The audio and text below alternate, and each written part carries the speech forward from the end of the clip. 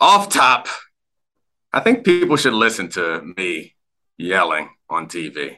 Here it is. It's frustrating to me to listen to and read fans and media and everyone being all up in arms. We all got to take responsibility. And I think Mike McDaniel in that press conference, he should have taken responsibility. Don't pretend like you out here protecting all the players. Take responsibility for the role that you played in that. And Swagoo's taking responsibility for not raising more noise before that. He's taking responsibility. All of us, and the fans in particular, need to take responsibility because it's not just these ugly hits that are a problem. Like every weekend that there's football played, there are players out there who shake hands afterwards and feel fine, but they have gotten closer to having some sort of long-term issue or having some sort of CTE. So we all understand that. We accept that. And what frustrates me is all these people, fans in particular, pretending like they give a damn about Tua or they give a damn about football players all of a sudden. When we're in these collective bargaining meetings and we're arguing to not have Thursday games after Sunday games, to have a bye, to not have a 17-game season, arguing to increase the pay of players because the risk of this game is so damn high, there are not fans up there fighting and throwing themselves all in a tizzy on Twitter because of that. They're yelling at us then like, no, get back and play football. So just keep that same damn energy. You give a damn about Tua now, give a damn about all the rest of the players in the offseason when we're trying to fight to have a second opinion. We have to give up percentage points of our salary cap in order to force the teams to give our players a second opinion in doctors. And don't nobody give a damn when we're doing that. Play the music.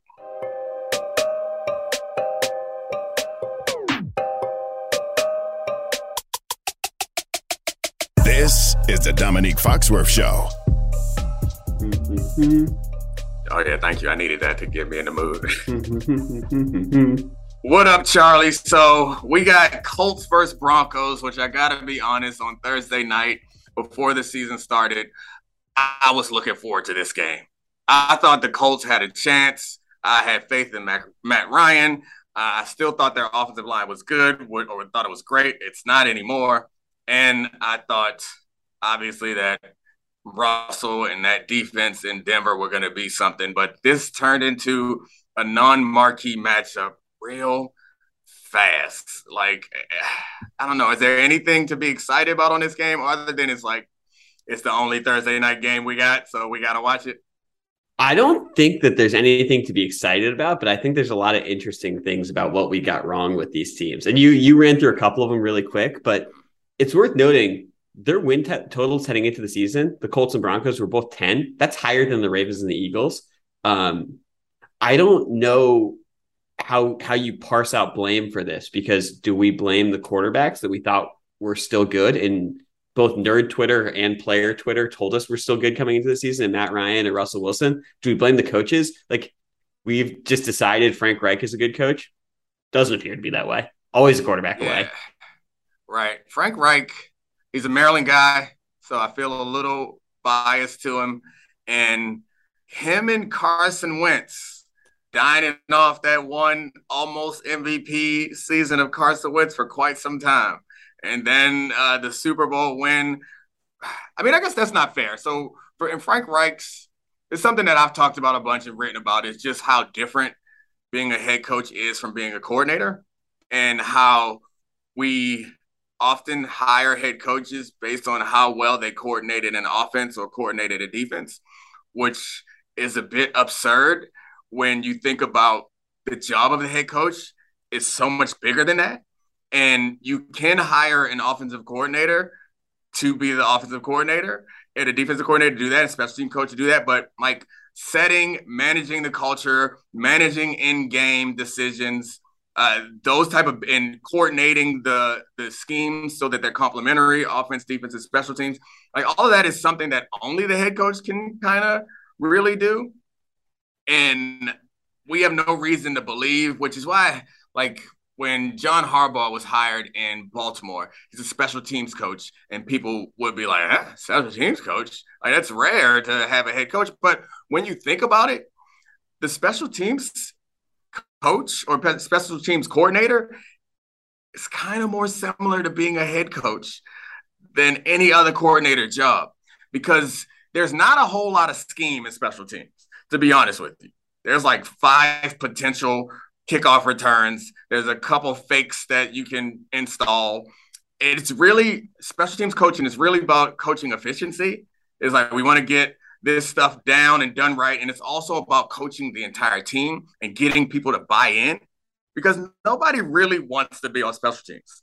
Everybody who is on special teams is like, I'm going to be a star one day. I'm just paying my dues right here. You know, like that's not what you think. You don't, there's a couple guys who've made careers out of being special teams specialists. I think about Kasim Osgood from the Chargers back in the day. That might be a deep cut, but man, I remember him. I always think Matthew Slater. Yeah, Matthew Slater, he's playing forever. He's a good one. Don Beebe comes to mind to go deeper cuts. I'm old. I mean, not if you guys didn't know this. So a little behind the curtains for you guys listening. We had a group chat and social media came up on the group chat. And these damn kids out here talking about social media that I ain't even never heard of. Be real? Like what isn't the point of social media to not be real? I don't know. It's a bit of a sidebar. You got a Be Real account, Charlie? No, I had heard of it. I've crossed the threshold into old. I'd actually heard of it, but I didn't have any concept of what the app actually was. Yeah, well, whatever. Anyway, back to this. The point of being the point is being a special teams coach. You have to manage the team. You have to create buy-in. You have to create a culture. And what? Just the hard pivot back was great. That was a great awkward transition. Back to special teams. Let's go. Yeah, I mean, and so I've gotten a little bit away from the point, but the point is, I don't know if we should be mad at Frank Reich for what's going on because, like, he's still learning how to do the job, even though he's been there for a while and things are churning. I mean, I guess I don't know how else to explain this. Because it's not a talent deficiency. Here's why I think that they're bad. They're similarly bad coaches. Is Frank Reich was brought in to be a quarterback guru, and the entire rest of the roster was set. And every year, Chris Ballard's like, we can piecemeal together this position with X former good quarterback who's now at the end of their leash, and we can revive him. And that's supposed to be Frank Reich's thing. And he's done it 0 times. Like the last time they had a good quarterback was Andrew Luck in 2018. And, you know, when you're looking at the people after that, if Phillip Rivers has been your best option, that's really not great. So like, I don't know. I don't think it's that actually. Okay. So Hackett's worse, but I don't think it's that dissimilar. They brought him in to be a quarterback guru with whether it's Rodgers or Wilson, same idea. Right. Well, they didn't bring in Hackett to be a quarterback guru. They brought in Hackett as bait to bring in Aaron Rodgers. Yeah. I don't know what's going on in Denver, but I don't think that Nathaniel Hackett is trying to guru Russell Wilson. I think Russell Wilson has an idea of what he wants to do, and it's not the right idea. Please cook less, Russ. Yeah. Back to the like original thought that I'm trying to come to is like, and we can work through this together, but is hiring the quarterback guru like ever an effective strategy? I don't know that I have, because it seems like if you hire your head coach to be the quarterback guru, he can't be head coaching in the way that you need to. And maybe you can hire, so you can change the responsibilities. I noticed that you can have someone else responsible for those other things, because being a quarterback guru, I feel like it requires all of your attention, right? Yeah. Like you got to be with the quarterback all the time, making sure that he's understanding everything. And the head coach can't do that. So I guess you can hire a head coach, allow him to be the quarterback guru, and then the other responsibilities. The tough thing is about the one responsibility that only he can do is kind of like set the culture of the team and guide it, you know, and that is hard to do if you're always only in the quarterback's room and you're always only in the offensive meetings and you're always thinking about the quarterbacks. And so maybe that's part of what the problem is there, is that he's trying to be a head coach and not applying his quarterback guru-iness to the quarterbacks. And it's hard to be a quarterback guru year to year. They keep bringing in new guys. Yeah. Like you would have to hope that there's some value that comes from the continuity. And with the success that Doug Peterson is having, or I guess relative success that he's having down in Jacksonville right now, because I remember when they won the Super Bowl, the Eagles, that is, Doug Peterson was celebrated, but he didn't get a bunch of credit. It felt like we thought that Frank Reich deserved a bunch of credit because the backup quarterback was so successful. And I guess it's impossible to individualized blame and credit in football, but I really can't figure out why the Colts are so bad, because I don't think their roster is that bad. And maybe it's like Chris Ballard is also somebody that we've celebrated for building a good roster for so many years. But he committed a lot of money to Quentin Nelson, which is a guard, and he's a great guard, but the impact of that position is not, it's down the list of most impactful positions. Like if you go offense, I think the most important position, obviously quarterback. After that, I think it's left tackle, or I guess tackles in general. After that, I might go like receiver, center, then guard, then running back. My question was going to be, is the left tackle still more important than like a true number one X receiver? But I guess that's a different debate for a different time. Yeah, I mean, I don't know. So like, I don't have an answer for what's going wrong there. Shaquille Leonard, their all-pro linebacker, hasn't been healthy. And I mean, he's been on and off injured for a lot of his career. He's kind of a smaller guy and an outstanding player, but he is the anchor to that defense, which again, I guess so I think we're coming to, I like doing this. We should work these things out together, even though I'm not letting you say anything, but I think we're coming to a bit of an understanding about where we can put the blame. And it feels somewhat like, obviously Frank Reich deserves some of it, but Chris Ballard and the financial commitments that he's made, because linebacker, again, in one of these is one of those positions that feels like is less and less valuable. They lost Eberflus, who's their defensive coordinator. He's a head coach now in Chicago, our favorite city. But I guess they brought in Gilmore. But I don't know. Does that go some way to explain what's gone wrong this season? Is that their cornerstones offensively and defensively are in positions that are not nearly as impactful on game outcomes as you would want them to be? So yes, but I mean, they have hit on other places. Like Michael Pittman was a hit as someone who is really a borderline number one receiver with the skill set he has. And I think that, dividing the blame between Chris Ballard and Frank Reich is really interesting, because I think of it two ways. Like Ballard's the one making decisions on these quarterbacks, which have really held back the roster, because every year we go and being like, oh, they're a quarterback away. Hold on, timeout. I think the Wentz one, which was pretty tough, I don't think Ballard gets blamed for that. I feel like Reich gets that was Reich's boy. Like that was Frank Reich. From at least what I've understood, Frank Reich is the one who's still on the table for that guy. So Ballard gets a buy or pass on that one. All right, continue. But I think the interesting thing that you talked about, and I just want to circle back to this for 1 second, is the quarterback guru being the head coach type of thing. I think that we, as football fans, think that quarterback guru means offensive genius. And, right. That term gets overused a lot, but there have been a lot of really innovative young offensive coaches that have succeeded in the NFL. And those guys, we have given credit for good quarterback play, whether it was Sean McVay sort of talking into Jared Goff's ear and making him seem like a better quarterback than he was, or what we thought he was at the time, or Kyle Shanahan succeeding with anyone at quarterback. But really, those guys just have awesome offensive schemes, and it's not really quarterback centric. So I think that's something that we conflate good quarterback play with good offenses so much that becomes the story when we hire an offensive guy. And there's a chance that Frank Reich might be more specialized than just being a really good offensive coach, which is a really interesting way of looking at it. Yeah, I mean, and the Rams, their offense was the best, because the funny thing is you bring up McVay and Shanahan. Mm-hmm. McVay's best offense, I believe, was on the back of Todd Gurley, right? Like that was when they were really unstoppable. It was like run game. And the same thing for Shanahan is like his offensive success is largely predicated on the ability to manufacture a running game out of anywhere. So I don't know, while these guys are offensive minds, I don't know that. And I guess you're saying this too, is they're not really offensive gurus. So yeah, I don't know what that is. So I guess we can go over to the Broncos and figure out what the problem is there. Do you know, like, I don't know. We talk about the Broncos and their problems a bunch of times. Sorry. Can I give you one more stat on the Colts before we move on?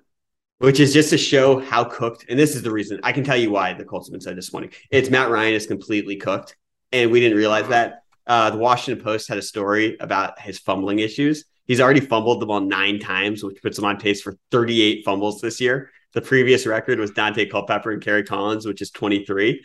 And you know this. When you get old in the NFL, it happens real quick. And all I can think about watching him is the Sam Darnold clip of I see ghosts. Matt Ryan does not look like he wants to take hits in the NFL anymore.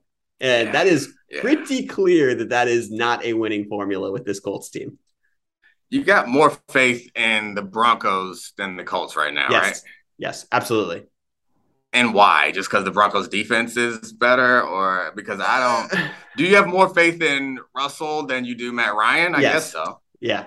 I mean, I think they're tiers of diminishing quarterbacks, and Matt Ryan's really at the end. Matt Ryan is closer to Big Ben last year than he is to Russell Wilson this year. And that's the scary side of it. Like, do you remember Big Ben last year when he went to get the ball out after 0.5 seconds? Matt Ryan doesn't really want to drop back and be back there. The Broncos are obviously flawed, and they lost their best offensive player in Javonte Williams. They still have a really good defense, and you still have to hope that they're going to creep towards competency offensively over the course of the season because of the personnel around Russell.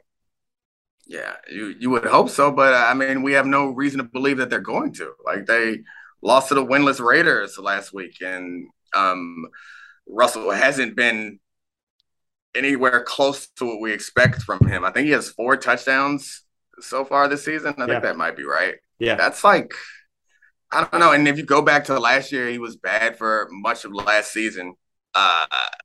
It's possible. No, that's too far. I'm not going to go say he's cooked, but it's not working out there. And at least they have this defense that'll keep them in games and set them up to be successful, to get them time to develop.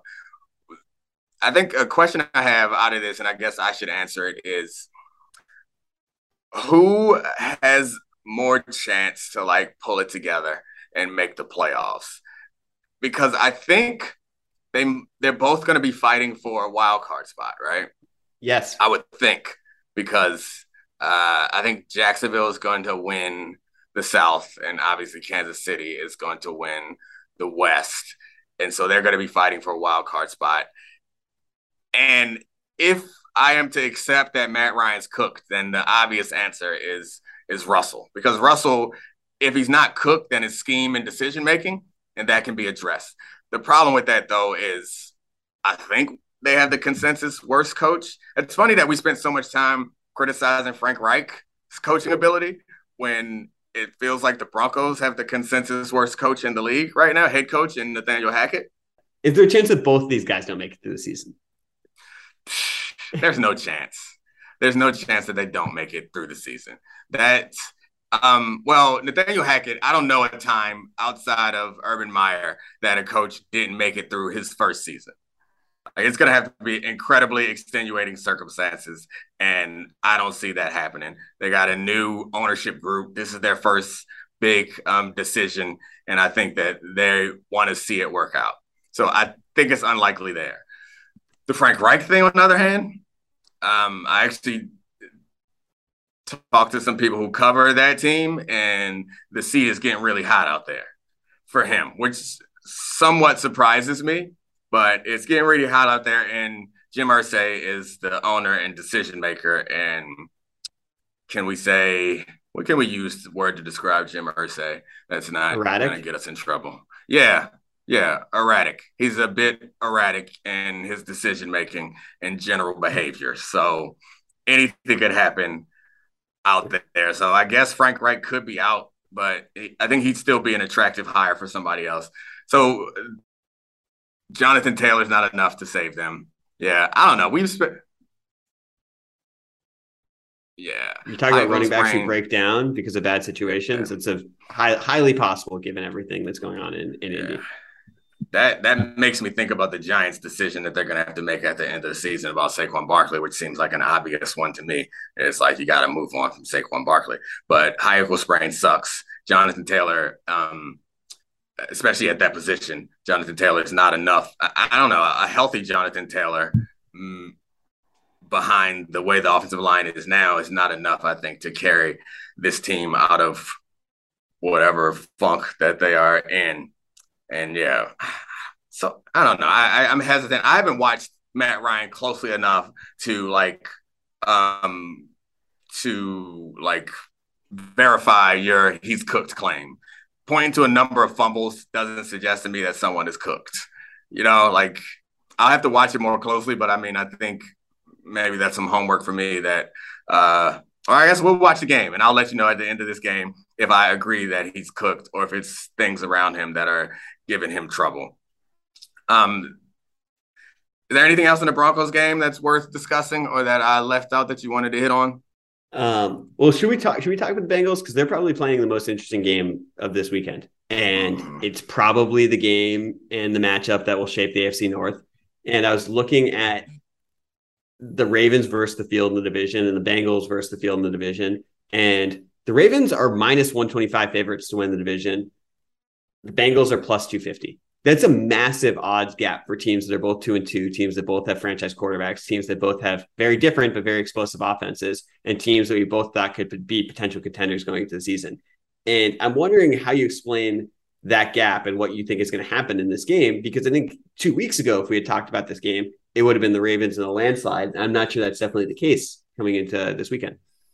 Yeah, I don't understand odds generally. So can you give me a quick I mean, I understand that it means that the Ravens are the favorite, but that gap, can you quickly explain to me how huge that gap is or what exactly those numbers mean? Yeah, so you have to bet 125 to win $100 for the Ravens to win the division. Okay. If you bet $100, you win 250 for the Bengals. And wow. Yeah, so it's more than 2-1 favorites at this point. That is a big jump. I mean, I guess to me it boils down to offensive line play, I guess, is what it boils down to, and the explosiveness of Lamar Jackson, because Lamar Jackson's been playing incredibly well so far this season. The same cannot be said for Joe Burrow in that offense. I think the Bengals defense is being framed as awful when they aren't awful. I mean, from an efficiency standpoint, they're middle of the pack. In EPA, they're 20th, middle of the pack. They are much worse than that when it comes to points per game and things like that. But generally, I think the Ravens' image of the Ravens defense is because we're thinking about the history of the Ravens, and we're also thinking about some big high-profile game collapses, being the Dolphins and the Bills last week. But I don't know how much you can blame the defense. I know they could have gotten a stop at the end, but the Ravens offense also fell apart in the second half of that game. So I think that's probably why the Ravens still have better odds, is because the ceiling for the offense there is no ceiling for the offense because the offensive line is not as bad, and also they aren't as reliant on pass protection as the Bengals, and the defense is not as bad either. The Bengals defense is actually pretty good this year, but the Ravens defense is not bottom of the barrel. I think that's what it boils down to, and trust in the coaching staff, because I don't know how good Zach Taylor is. I had a hard time, their game against the Dolphins. Obviously, the Tua stuff in there was hard to watch, but also the Bengals offense was hard to watch when it seemed like it was quite clear what Miami was doing, and play after play, it seemed like the Bengals didn't have an answer, and Zach Taylor and his offensive staff were just hoping that Joe Burrow would figure it out, and they weren't doing much to attack what was obvious to me was the Dolphins' game plan to disguise a single high and rotate to cover two in pivotal situations. But they still won. They managed to put enough points together, but I guess that's the best way I can go that's the best job I can do explaining the gap. But I don't see it as that huge. I wouldn't be shocked if the Bengals won this division, and I certainly wouldn't be shocked if they won this weekend. But yeah, I mean, trust in Lamar is what it comes down to. That's the interesting thing, because I think our trust in Burrow and the Bengals offense has shifted significantly after the first 2 weeks of the season when he really struggled. Obviously, he had the 4 picks against the Steelers, and that loss looks worse and worse and worse, but that was a different defense, and they had TJ Watt. But the last 2 weeks, 5 touchdowns, his quarterback rating's around 115. He's clearly statistically gotten better, but I agree with you. In the grind the tape world of it, you watch Burrow and that offense doesn't look that explosive, and they really can't run the ball, which is jarring and might be a big issue against the Ravens. Yeah, the Ravens secondary, I think, is still talented, even though Yeah. their ranking is pretty bad. There's injuries and there's mistakes that explain it. Their secondary is pretty talented. The weakness of the Ravens defense is they don't have much of a pass rush. And that matches up well, I think, with the Bengals because the Yeah. Bengals can't protect. And since the Ravens no longer have Wink and aren't blitzing the hell out of people, they aren't getting the pressure that you need. And I could see them still getting pressure against this Bengals pass rush. And I think that's probably what it comes down to is the Bengals offensive line has not turned into what they paid for or what they thought they Yeah. were getting. And that is what scares people into making the line the way it is for winning the division. But yeah, I guess it seems like a smarter bet to go with the Bengals, but I still go with the How much Ravens. easier is it to defend a team like the Bengals when they're totally one dimensional right now? Because like we've watched that with the Bills, and it doesn't really matter with the Bills because they've got Josh Allen. But is that just the crux of it that the Bengals are way too one dimensional? I think so. Yeah, I mean that's the if you can't run the ball against a light box, that just is bad. Or if you get down early and you have to drop back, it's very difficult to if you can anticipate the plays, or at least whether it's run or pass, like it really narrows down your playbook and it makes it so much easier to defend. And then you're relying on people to be special, which they have players who can be special, but your whole offense can't be, hey, go be special.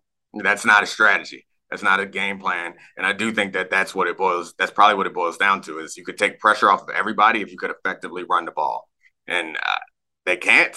And Joe Burrow is someone who likes to hold on to the ball and his offensive line is not protecting him. So I think that's what it all boils down to. In general, as good as their defense is, we've talked about this a bunch, is the way the rules have changed and the way the game is modified.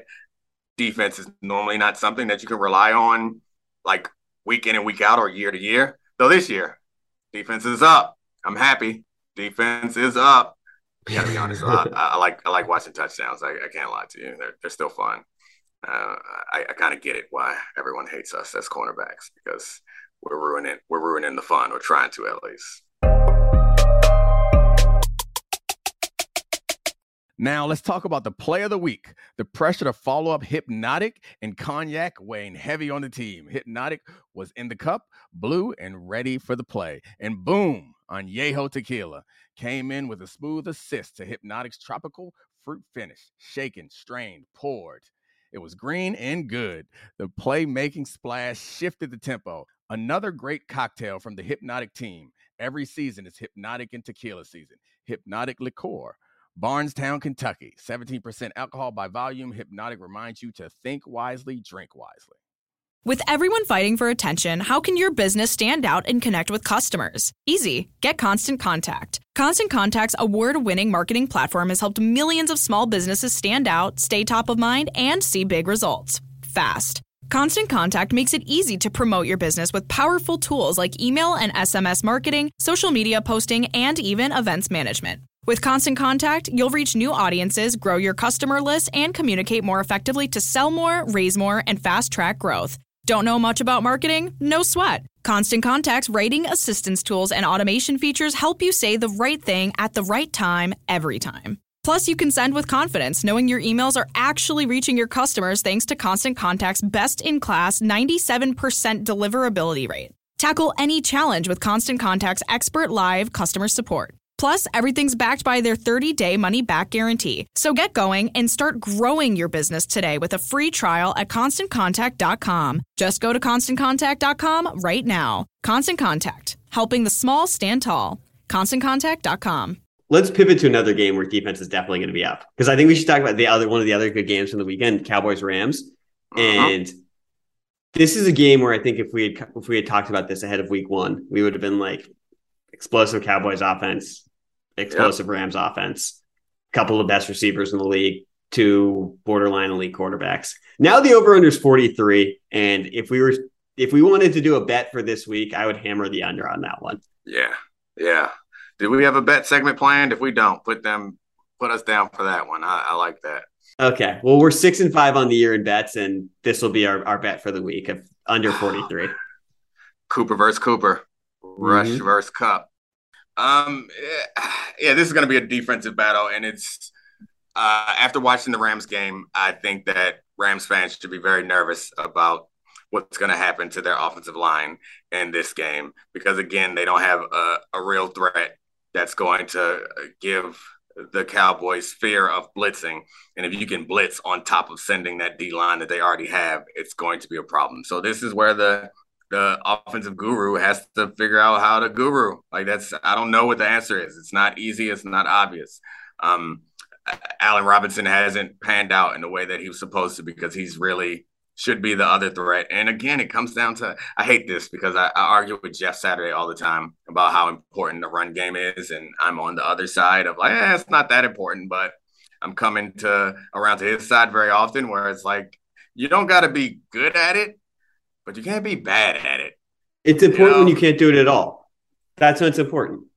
And that's you can't build a sustained championship contender around a running game unless it's extraordinary, like Lamar Jackson, like they did that MVP year where everything was built around that running game and it was so novel and exceptional. I think they could have won the Super Bowl like that year, but that's rare. It's not going to happen too many times. And that's not a way to plan. You get so focused on the number one thing that the number two thing falls by the wayside and you don't want it to completely fall off. And that's what it feels like has happened for the Rams. It is completely fallen off. They don't have the personnel to effectively have a running game that forces them to be one-dimensional. Well, isn't that kind of the same thing for the Cowboys? The fact that they're able to pound the rock this way with Pollard and Zeke and that offensive line is the reason why they've been able to, tread water without Dak and why Cooper Rush has looked like, I don't want to overrate Cooper Rush, but I think it's fair to say he's been a very solid backup quarterback and a fill-in. Yeah. And that's, with that defense, and I still believe in the Rams defense for the record too. Isn't that why the running game has sort of become undervalued? Because if you have a good defense and you have guys that can move the chains that way, football at the end of it is about first downs. And I feel like we've sort of forgotten that, falling in love with the passing game. Exactly. You're buying time for your quarterback, whether he's Cooper Rush or whether he's Super Bowl champion Matt Stafford. Your defense playing really well is buying time. It's taking the pressure off you and it's reserving your dual threatness, your ability to run and pass. And the same is true for the running game. Is you're buying time. You don't have to go for an 8-yard run, but getting 4 yards really takes the pressure off of them. It doesn't require them to execute at a high level every single play. And one of the things that I've been impressed with Cooper Rush, or at least with the way that they prepare Cooper Rush, is they aren't asking him to do a bunch of in-game reads. I think, who was I listening to?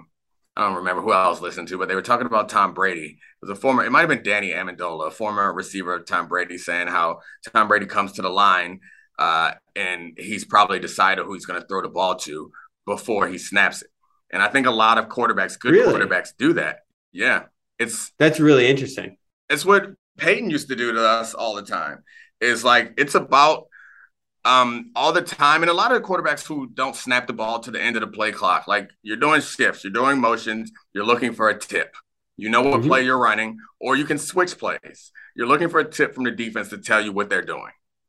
Once you have that tip, then you've already read the defense, and you're not asking yourself to do something which is very difficult, to snap a ball and have no idea what's going to happen and read and react quickly. I think when you see guys making split-second decisions, it's often because the decision was already made. And I think that what's part of the reason why Cooper Rush has had success is whatever plays they're scheming up, decision's already made. He looks confident and effective because the decision's already made where he's going to go. He already knows the right decision to make or the right place to go with the ball. And it feels like that's not true for Matthew Stafford, even though he always ends up back throwing it to Cooper Rush. It feels like Cooper Kupp. So, yeah, I don't know. This game, to me, is going to be a defensive duel, and I want to see Micah Parsons go off because I love Micah Parsons going off. That was what I was going to say. This is the Micah Parsons game. He's already getting super famous, but this might be the game where he gets super, super famous because that offensive line is decimated, particularly in the inside, but all of it adds up. And hopefully, sorry, I just was thinking, hopefully by the time this podcast gets posted, that Dak Prescott will be ruled out. That's all. Because I know right now Jerry's out here talking about he can't grip a ball, but the week is early in the week. I was wondering about that. It's so weird because I'm of two minds. It seems like they've bought him enough time that he should take as much time as possible and come back healthy. But the second part of it is the expectations have grown for this team because they're a lot better than we thought they were in week one. And part of that, I'm sure he wants to be out there and gel with his team.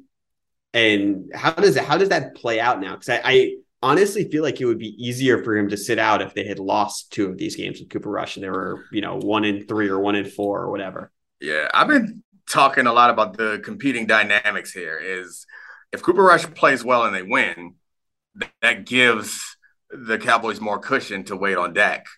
Yeah. But him playing well and then winning also puts more pressure on Dak to come back and prove himself, So it's a weird, because if Cooper Rush was playing really poorly, there'd be less, and maybe I'm projecting my own insecurity on Dak, but there'd be less like internal pressure to get back out there because you see quite obviously that I'm the man and he's not. But there'd be a lot more external pressure, like save our season, help us. So it's an odd position to be in because I know how I would be feeling, especially with Jerry Jones talking the way he's talking. And I'd be feeling like, damn, let me get back out there and show that I can play. But also, if I'm the coach of this team, I'm thinking, take your time, get right. When you're right, we'll put you out there.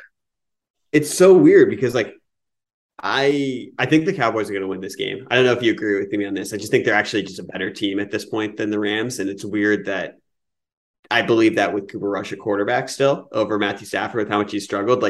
Stafford's been a turnover machine. We know that's where the Cowboys DBs, particularly Trevon Diggs, thrives. I could see this being a big turnover game and the Cowboys sort of controlling it from start to finish. But what I think is weird is that success in the NFL is so precious and fickle. And Dak Prescott knows that. His rookie year was probably the best team he's ever played on. And they've been chasing that ever since. And personnel-wise, neither you or I thought they were going to be the best team in the NFC East coming into the season. I still don't think that. But I also think given how not competitive the conference is and how much better the defense has been and how much better the running game has been again this year, this also might be his best shot in a while to make a deep run in the playoffs. And that has to be weighing on you even more than the Cooper Rush stuff. You're the quarterback of this team. You're ostensibly the highest profile player. If you go out there and you get right, you could, I don't want to be hyperbolic, they could make a run deep in the NFC. I wouldn't be shocked if they ended up in the NFC Championship game or further. Who knows? Depends on the matchup. But I think I picked in my picks this week, I think I picked the Rams to win. And it's probably just expectation, or not probably. I think what I was thinking was the Rams are a championship team with Hall of Famers all over the defense, and Cooper Rush's luck has to run out. It's not great analysis, but he hasn't had a bad game yet. I don't think he's thrown an interception. No sack fumbles. That has to happen at some point. And the Rams are talented enough defensively to force him, I would think, to force him. And if McVay's able to scheme up a couple early scores, then we're looking at Cooper Rush trying to throw them out of it. I think that's how I talked myself into it. But the beginnings of it was Cooper Rush can't keep winning. He just can't keep winning, which is not good analysis. But he just can't keep doing it. This is the Breaking Bad gif of Jesse being he can't keep getting away with this. No, he's actually, he's played as a really, really solid game manager, or slightly better than that in certain points. And the weird thing is I agree. I thought this was going to be the Cooper Rush come down to earth game, and the offenses are very, very different. But we also just saw the Rams struggle with a game manager who made decent decisions and got the ball to his best players. And that's it's very different comparing the Cowboys to Shanahan offense. But when you really melt it down to what we expect or what we would want Cooper Rush to do if we are Cowboys fans, it's, handle the ball, get it to your best players quickly, and let them have a chance. And that's what we saw work against the Rams.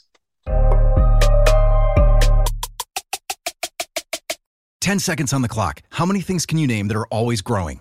Your relationships, your skills, your customer base. How about businesses on Shopify? Shopify is the global commerce platform that helps you sell at every stage of your business. From the launch your online shop stage to the first real life store stage, all the way to the did we just hit a million orders stage, Shopify's there to help you grow. Sign up for a $1 per month trial period at shopify.com/network, all lowercase. Go to shopify.com/network now to grow your business, no matter what stage you're in. Shopify.com/network. Enjoy all your favorite sports like never before at BetMGM. Sign up using code FIRSTTAKE and receive up to $1,500 back in bonus bets if you don't win your first bet. When you register with BetMGM, you'll get instant access to a variety of parlay selection features, live betting options, and the best daily promotions in the business. And with BetMGM at your fingertips, every play and every game matter more than ever. BetMGM and GameSense remind you to gamble responsibly. See BetMGM.com for terms. This U.S. promotional offer not available in D.C., Mississippi, North Carolina, New York, Nevada, Ontario, or Puerto Rico. Gambling problem? Call 1-800-GAMBLER in the U.S. Call 877-8-HOPE-NY or text HOPE-NY 467-369 for New York. Call 1-800-NEXT-STEP in Arizona. For Massachusetts, 1-800-327-5050. For Iowa, 1-800-BETS-OFF. For Puerto Rico, 1-800-981-0023. For West Virginia, visit 1-800-GAMBLER.net. First bet offer for new customers only. Subject to eligibility requirements. Rewards are non-withdrawable bonus bets that expire in 7 days. In partnership with Kansas Crossing Casino and Hotel. All right, Giants, Packers, or I guess Packers at Giants, unless you got anything else on the Rams, Cowboys. No, that's all I got. All right, it's hard to talk about Packers, Giants without talking about Odell Beckham Jr., in my view. He was flirting with Aaron Rodgers on social media, and I guess I'll just hit you with the question. My answer is no, but do the Packers need to pursue Odell Beckham Jr.? No, I don't think so. I think, well, by the way, he was also flirting with the Giants. He took a visit back to the Giants. Apparently that wasn't an actual visit. Or it wasn't like a visit of the team. It was just him saying hi to teams. But Odell Beckham likes attention. It's clear that he's doing things to make sure we don't forget about him. But yeah, I don't like him to the Packers. I like their young receivers, even though their biggest plays or most popular, or I guess most famous plays are really infamous plays where their young receivers, and Watson and Dobbs are dropping short touchdown passes that are hurting the team. Didn't cost them the game last week. But anyway, the Giants don't have a quarterback or a backup quarterback. They're both hurt, and Saquon's amazing. It's a real tough season to be in. I don't know if I find this game as interesting as I find the big picture stuff. So we agree Odell Beckham is not going or shouldn't go to the Packers. But the Giants, what should they do with Saquon at the end of the season? You got to move on, right? Yeah, you can't pay him. It's really tough because I actually think he's been the best running back in the NFL this year. And it didn't take me that long to get there, which is crazy because you wouldn't have thought that going into the season at all. Not even just having a fantasy football brain, but just after the year he had coming off his ACL last year. But it gets back to, it's the whole thing of drafting him number 2 overall. Like, what are we doing? What are we doing if we don't have the rest of the infrastructure in place and you're paying Saquon Barkley to be your best player? Now it just caps your ceiling so hard. He's the type of player that I think you break the don't pay running back rules for, but it's only if, and like I said the same thing about Derrick Henry, and they didn't pay Derrick Henry a crazy amount. They just committed it to him, if I remember correctly, just for like 2 more seasons. But if you're close, then I think you can't afford to lose him. But as valuable as he is on the field, the flexibility that you get from not paying him is more valuable to a team that doesn't have much. And it seems like they're building something there. Like they have more optimism than they had in a while. Definitely. And committing to Saquon, if you can guarantee his health, maybe he's a centerpiece or a cornerstone to this. But committing to him right now when you don't have the receivers, the quarterback, the line, the defensive talent to get it done seems like a mistake that the old regime would have made and the new one should not. Yeah, and I think the Giants are in a decent spot because they're clearly well coached now. Like that's really obvious. Daboll and Wink have made them much better, much more organized, and they have a real offensive and defensive plan. And this is by no means shots at Saquon, but the last 2 truly dominant running backs we've seen, and I'm not totally sure yet Saquon's on that level. We saw Derrick Henry, and we saw Adrian Peterson. Both those guys are, in my opinion, Hall of Fame players.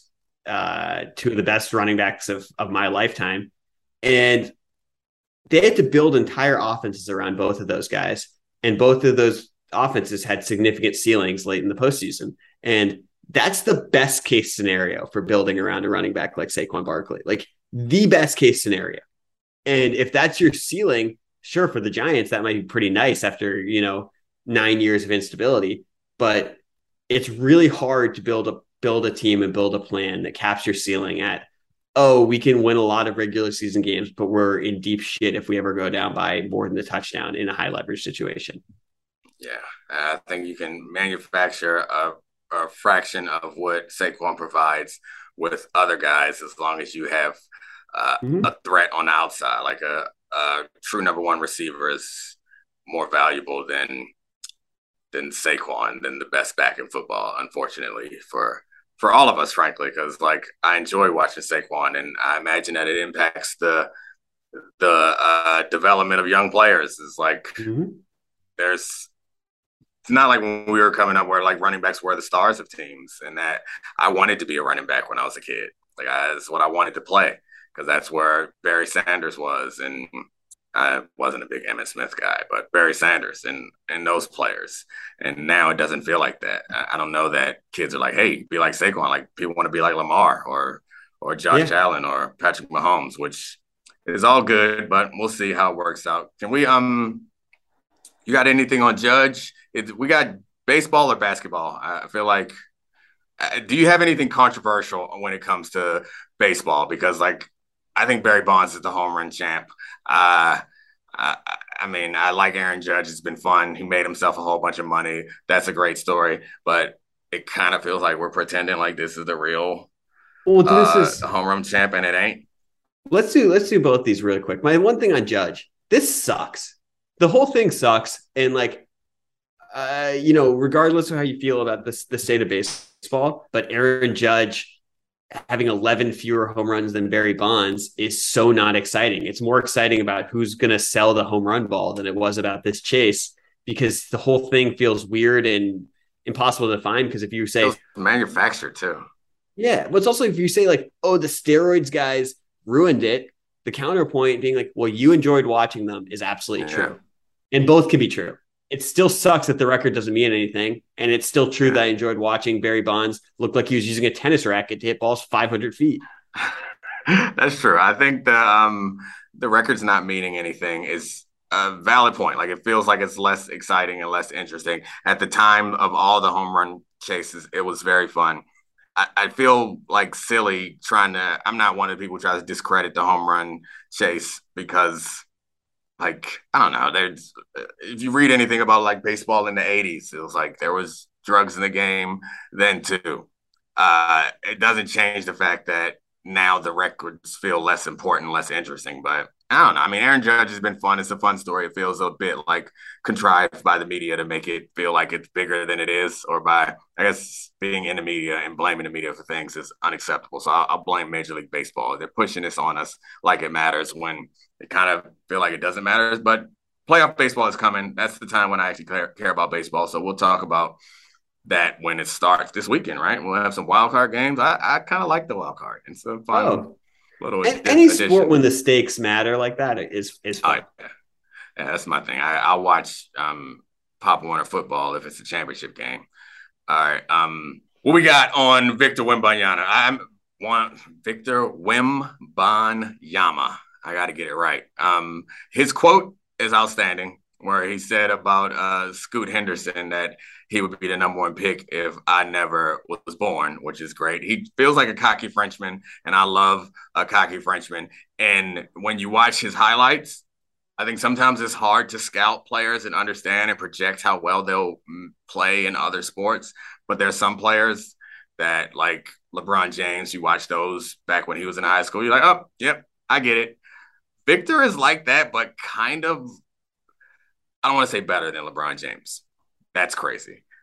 But his tape is so much more eye-popping and shocking for somebody that big to be that coordinated, that skilled, that fluid, and have perfected some of the more difficult parts of the game already. Like, I feel like no one comes into the league that good at that many things And maybe it's going to take some time for whoever gets him to build the roster around him.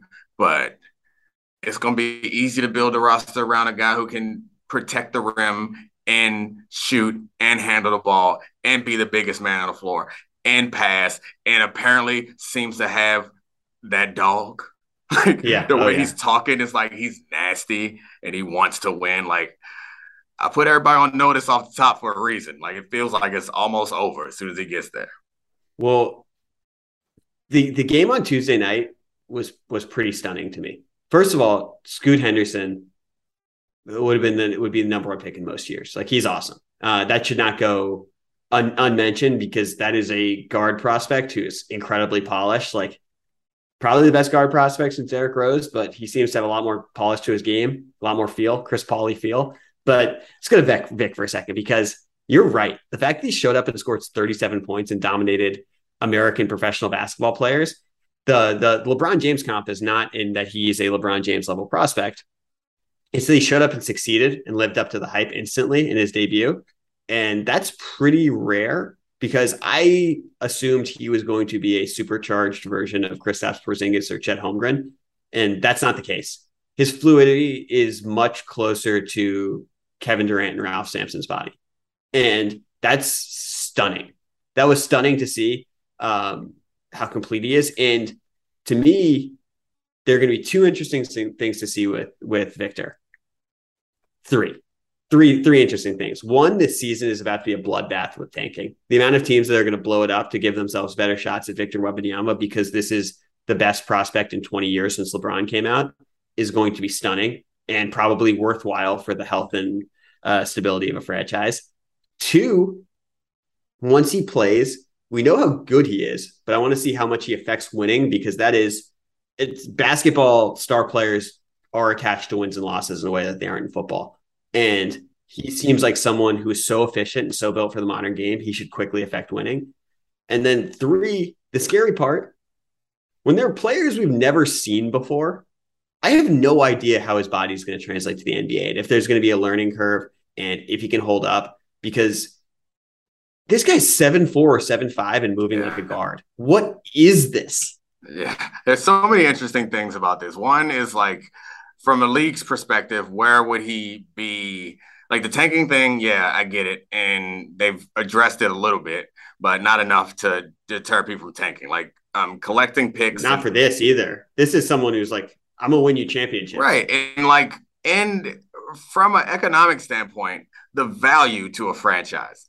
Like, I don't know what it means to the franchise value, but I feel like it's in the B's.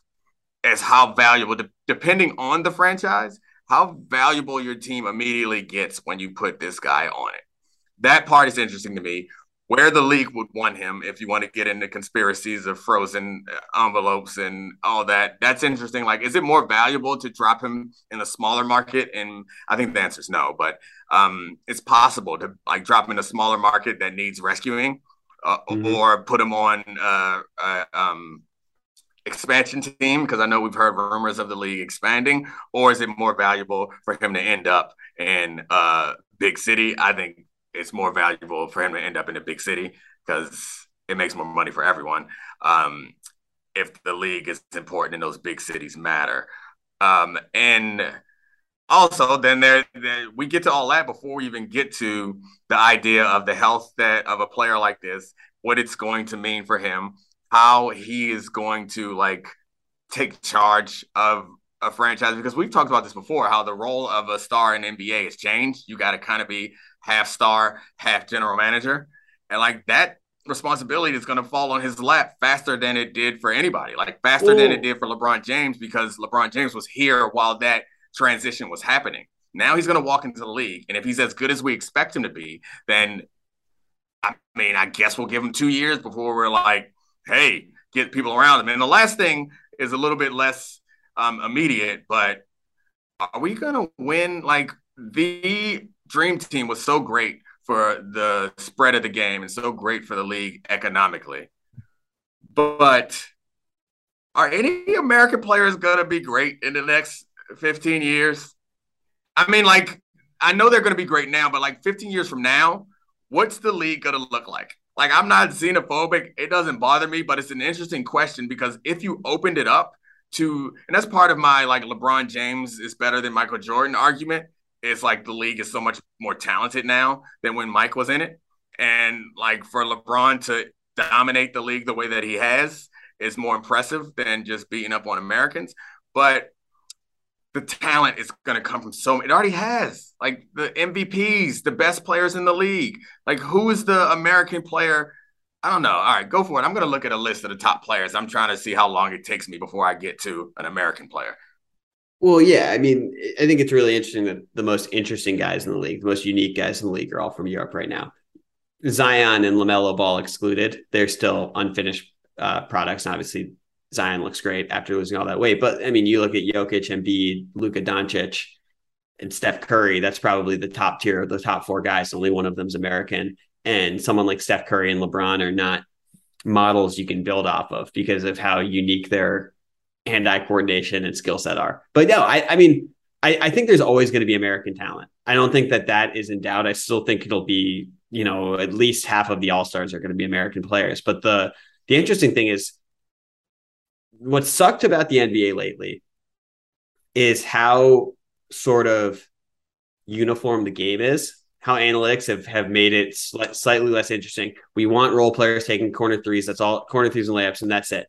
Well, then you dump in all of these talented European guys who can handle the ball, who can pass, who can play in different European and Australian guys. And it's guys who can play different positions, who pass the ball, who all want to handle the ball and can score in different ways. And I really hope we don't sort of strip them of their unique game when they get to the NBA and they aren't forced to just stand in the corner. Because that could be the biggest thing, is we might actually see a unique brand of basketball where teams play different ways if we have all these guys with different skill sets.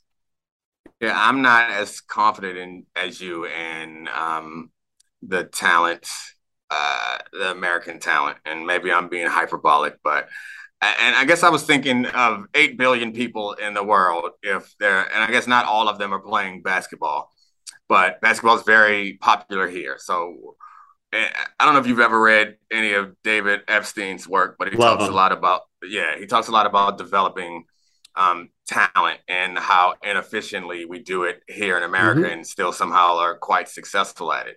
And places are much more efficient at doing that and having a lot more success. And basketball seems like it's incredibly popular in China. It's incredibly popular in Europe. And I guess it comes second to soccer in most places in the world. But it feels like from a bigger pool with presumably better development processes and like with Giannis having success. And I know Giannis is like, oh my God, I forgot Giannis, by the way. I think I said Embiid, Jokic, and he's the best player in the league. I'm sorry, Giannis. I was doing it off memory. And I guess with Giannis, I guess kind of from Greece, but he's like actually Nigerian, and the same with Embiid is kind of from France, but he's actually from Cameroon. Like the talent in Africa, there's just so many people that are seeing role models and probably motivated to play basketball.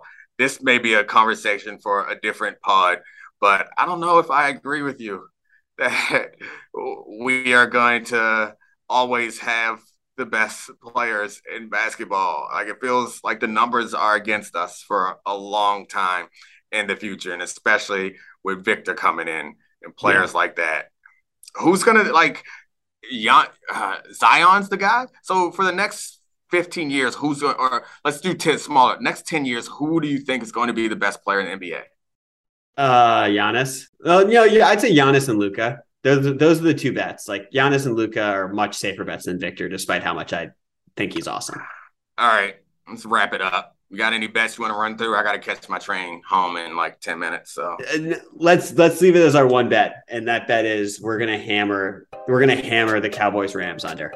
All right, thanks Charlie, Addie, Sarah, Christina. You guys are the best. Have a good weekend. This is the Dominique Foxworth Show.